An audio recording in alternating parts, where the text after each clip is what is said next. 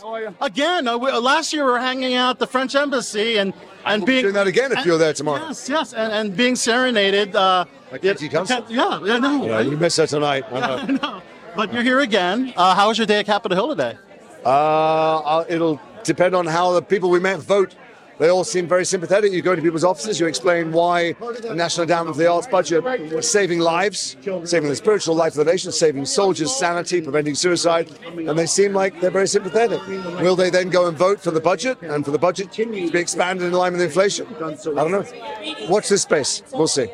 We certainly hope so. I mean, it not only just helps actors, but helps arts education as well, right? We're not here to help actors. We're not here for the entertainment industry. We're here for the people that are helped by, community projects, rural projects, and art therapy in prisons or with wounded warriors or in schools that just. I mean, I've worked in some schools, as part of charity projects. Yeah. They don't just not have arts programming. They don't have books.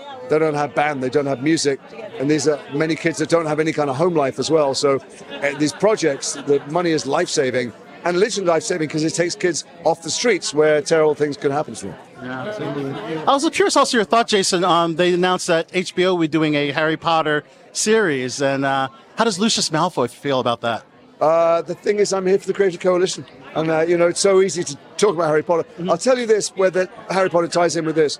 I meet people all over the world who tell me that reading the Harry Potter books literally saved their life.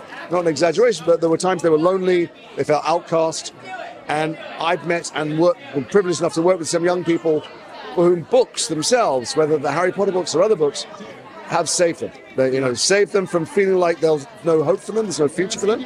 And very often those books are in the form of a mobile library that the National Endowment for the Arts pays for. Yes. They don't have books in school, they certainly don't have books at home. And the only chance they have to discover what the rest of us are lucky enough to get for free or have in our homes or be able to afford to buy are because of public subsidy for libraries. And those things have to be kept. And we have to watch out very carefully for book banning as well, that kids get access to read the full spectrum of opinions. Okay.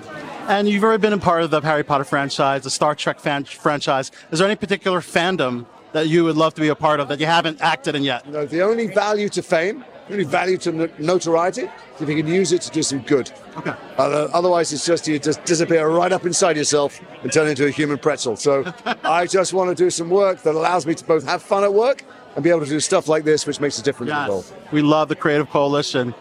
Jason, thank you so much for talking with us. It's been great. It's a pleasure. Nice to talk to you.